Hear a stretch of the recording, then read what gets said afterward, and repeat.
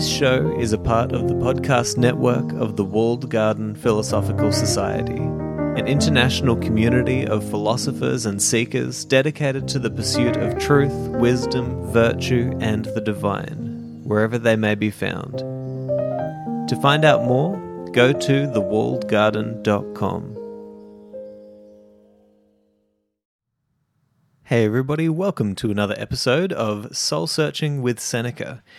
Now today I'm going to be reading from verse 8 of Seneca's 11th letter on the blush of modesty, but this is kind of the portion of the letter where he's signing off the letter and giving a quote that he thinks is important and giving us something else to think about. And man, you know, this part of this letter is one of my favorite moments in Seneca's writings because it's such an important lesson that he teaches, and one I think that is not only helpful for us in terms of our personal growth in our life and in terms of our character development, but I think it's actually 100% necessary.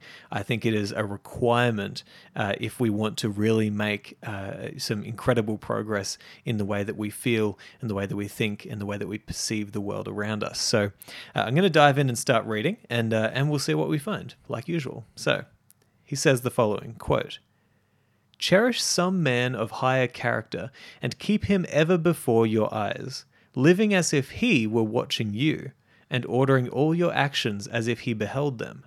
Such, my dear Lucius, is the counsel of Epicurus. He has quite properly given us a guardian and an attendant. We can get rid of most sins if we have a witness who stands near us when we are likely to go wrong.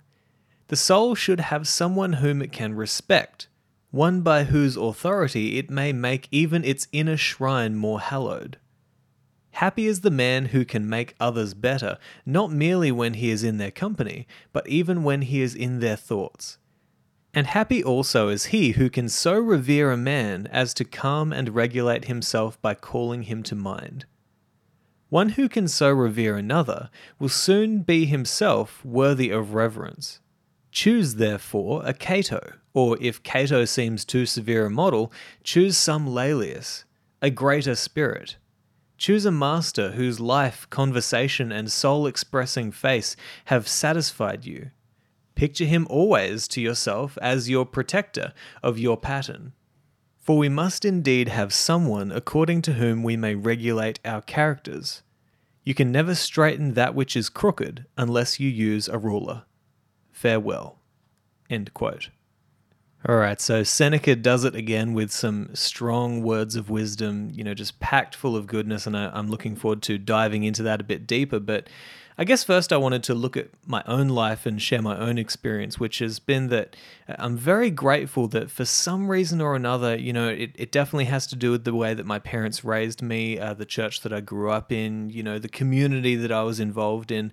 I was very, very fortunate in my life to be guided by people who taught me that one of the best ways that I can, grow and experience life to the fullest is to pick the people who I thought were worthy of emulation, pick the people who I thought were honorable and good people, and to try and become more like they are, and I think that it's kind of like a double-edged sword, right? Because when you start doing this, it can kind of be fake, right? I went through many stages, as I think many people do when they're young, where, one day you're like this and you're trying to be like this person, then the next you're trying to be like that person. I think when you start picking role models and trying to emulate them, it's kind of like a pinball machine, right? You're kind of flying all over the place, never really know where you're going to go next, but you kind of pick this person and then you pick that person and you try to be like this and you try to be like that because you're trying to figure something out. You're trying to figure out life, and that takes people their entire lifetime to figure out, but well, maybe not even that, but hopefully what happens, and certainly what has happened for me, is that as you keep on reaching out and trying and seeing what works and seeing what doesn't and seeing who is truly honorable and seeing who is worthy of admiration and of replication, I guess, as you do more of that, you start to narrow your vision and you start to get a really clear idea of exactly what it is that you're moving towards or that would be good for you. Because, like I said, it's a double-edged sword, because at the start you can kind of jump around a whole bunch and you can really go in the opposite direction to who you truly are inside. You have to match. I guess this is something that we always do. We have to match the two worlds of our internal nature, the person who we truly are, and also the person who society expects us to be, because we all live in a community. We can't just shun the community and not be a part of it. We have to play that game too. But we have to play that game in such a way that we bring out the best of ourselves, who we truly are as well. And so it's a careful game that we have to play in terms of picking a role model who is honorable and admirable and worthy of emulation, who is also somewhat similar to us in terms of our disposition and our personality, right? Somebody who we can relate to, who will enable us to awaken the parts of ourselves that are naturally who we are, but we just haven't come to terms with yet. And as I said, I think that we get better at that over time. And I've certainly noticed that in the past few years, I have been really narrowing my focus and finding these people. Seneca is definitely one of these people.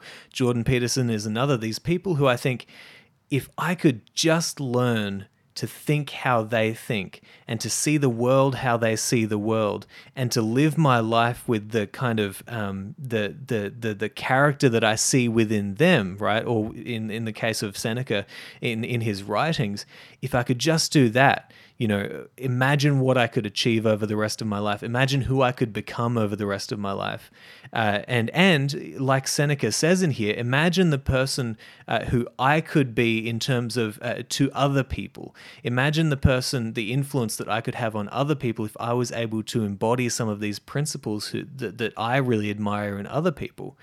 And so I've lasered my focus, and I really have found the benefit that Seneca outlines in here, which is that you feel as though you have a responsibility. You feel as though you have a duty to the person who you're trying to emulate, to live your life in a better way and to show up in a different way that enables you to bring forth the absolute best of yourself. And that's not to say that I'm perfect, and that's not to say that I'm anywhere near where I could be or should be in terms of developing my character and developing who it is that I am and what I contribute to the world.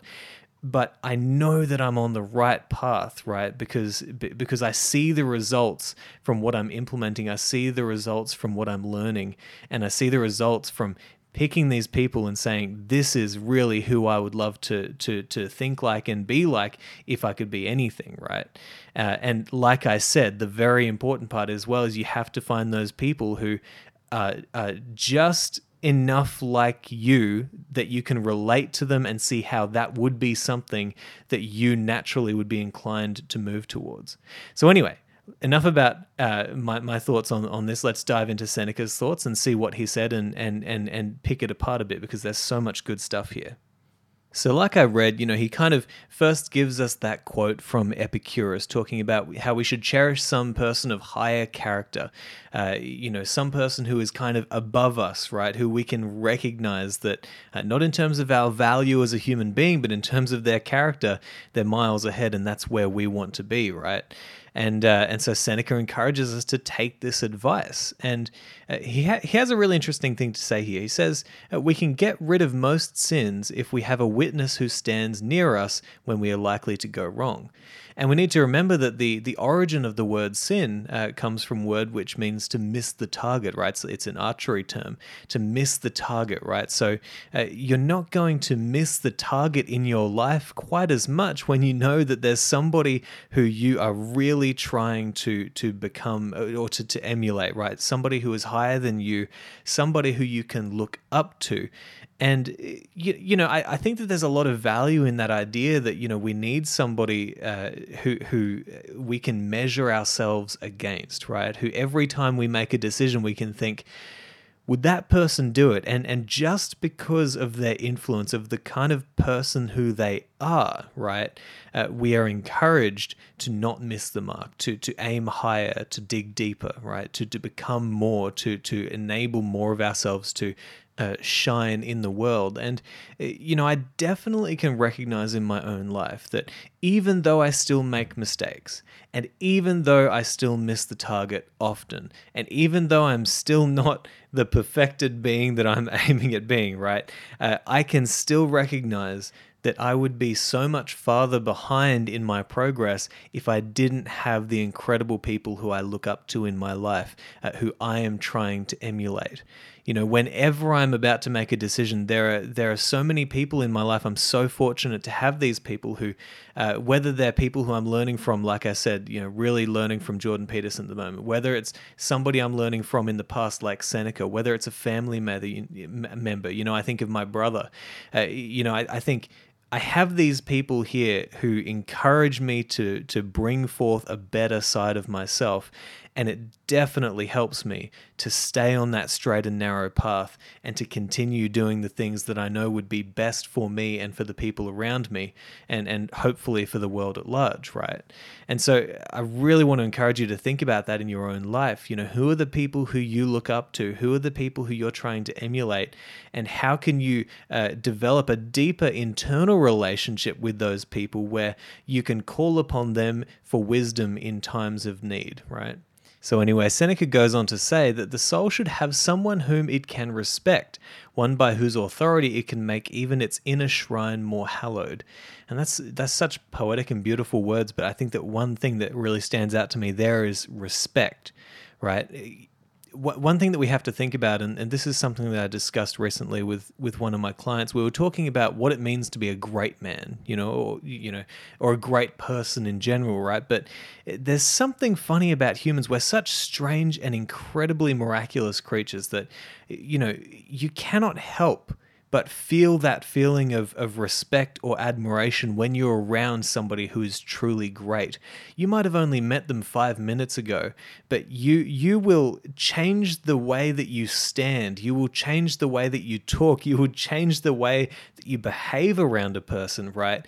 If you get that kind of unconscious sense of respect and admiration for them just because of who they are and how they present themselves. It's absolutely amazing. We have such a sense within ourselves of what is worthy, what is admirable, what is honorable. And I think that it really requires us it is important for us to develop a greater understanding of that sense that we have within us. And to think about, who are the people in your life who you respect? Who are the people who you admire, who you think are honorable? You truly do know deep down who these people are, but it requires a little bit of teasing out, right? A little bit of practice to actually get clear on who it is that you admire and what it is that you admire about them. So I'd encourage you to have that conversation with yourself. What is a great person? What do they look like? How do they speak? How do they hold themselves? What do they read? What do they learn? What do they do with their life? You want to think about that because that's what you want to become. There's no difference between what you admire in other people and what it is that you're aiming to become. It's the same thing, but you've got to merge those worlds and let them act with each other so that you can have kind of a double strength as you try to progress in your life. So anyway, Seneca goes on to make another interesting point. He says that happy is the man who can make others better, not merely when he is in their company, but even when he is in their thoughts. And happy also is he who can so revere a man as to calm and regulate himself by calling him to mind.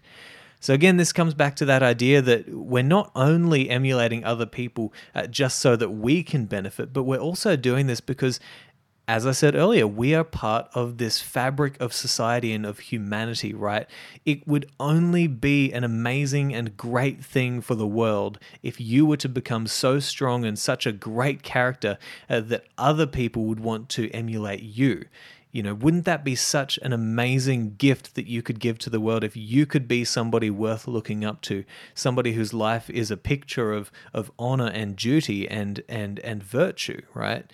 Now, of course we all make mistakes, right? But listen, we're trying to grow here. We're trying to, we're trying to expand our consciousness. We're trying to understand how to get through this life with some sense of meaning and flourishing, like the Stoics are seeking, right? And what is required for that is for us to all work together and to lift each other up. And so you want to be lifted by other people, right? And for them, that's a great thing, right? It's a beautiful thing to know that your influence is helping other people to lift themselves out of the states that they're in now into a better way of being. And then it's also so much fun and such a beautiful gift that you can give to the world to emulate those people and then to be worthy of emulation. That is a gift that you can give to the world. And I think that's such an important point that Seneca brings up there. So one of the final points that Seneca makes, which I just think is so important, is he says, choose therefore a Cato, or if Cato seems too severe a model, choose some Laelius, a gentler spirit. And I'll go on record now as saying that I said a greater spirit earlier on in the episode, but let me correct that to gentler spirit. I think that this is kind of like what I was talking about before, right? Where we need to find somebody who is just enough like us that we can see how we could become like them, right?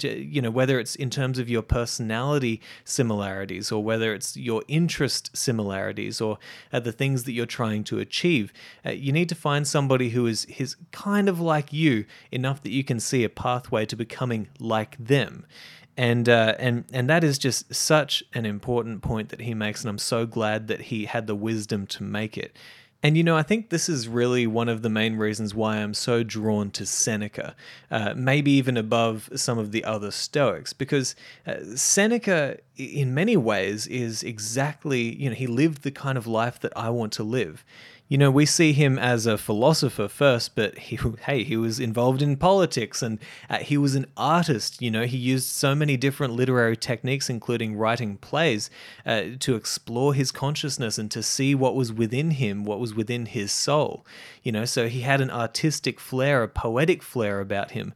He was a skilled speaker, an orator. He had so many different things that he was excellent at, and he had such an interesting life. And despite the fact that his life is tarnished with kind of dubious activity, I think that ultimately I see enough of myself within the character of Seneca that I think, I could build a body of work over my life, whether it's with my music or whether it's with poetry or these podcasts or whatever I'm doing. I could build a body of work that allows me to expand my understanding of what is within me and to get a message across that I think would be valuable for the future generations to come, which is what Seneca was trying to do. And so I see enough of myself within the path to Seneca that I can say, yes, that's one that I could definitely walk. And though I might not gain everything that he had in terms of his material success or his fame or the influence that he has on the world after him, I might not gain that, but I'll at least come closer than I am now to being like somebody who I think was an absolute sage among men. And I have to say that there was a period last year where I think I was really developing this kind of connection with Seneca's writings, and I was reading through his letters, and I kept on reading these passages that just crushed me. I'd read them and I'd think, man, I'm doing the opposite of that. And this is such wise advice. I know it's the best advice. I know Seneca would say that to me if he was here now watching what I'm doing. Why don't I take this advice? Why don't I finally, start to develop a deeper connection to this character who I'm trying to emulate and start doing the things that he is suggesting? And as I have done that, it's been an incredible experience. I've noticed the benefits of implementing the wisdom that Seneca shared. And that came from a deepening relationship that I was building with the character of Seneca within my mind. So it's so beneficial. And so anyway, I guess the last thing that I wanted to emphasize from Seneca's writing here is just the beautiful line at the end, which I think is so perfect. He says, "You can never straighten that which is crooked unless you use a ruler." And what I kind of take away from this is that it's important to remember that when you have a role model, you're not trying to be them, you're trying to be a more perfected version of you, right? And so they might be a little bit more straight in their character, right? You're trying to stretch out and straighten out your character, right, against the example of their character, right? And you could also think of it like this. I've definitely done this analogy in very, very old episodes from a few years ago, but when I was growing up on the farm, there were a few massive gum trees down in the paddocks, and one of these gum trees over time had started growing wayward. It was kind of on a really big angle, and this gum tree had grown over many, many, many decades, and now was just on a complete angle in the paddock. And I remember that when we planted a gum tree, one of the best things that we did, and one of the most important things we did, was we planted next to that gum tree a stake in the ground and tied it to that stake, which enabled it to grow straight and strong in an upward direction and not to be tossed about by the wind, right?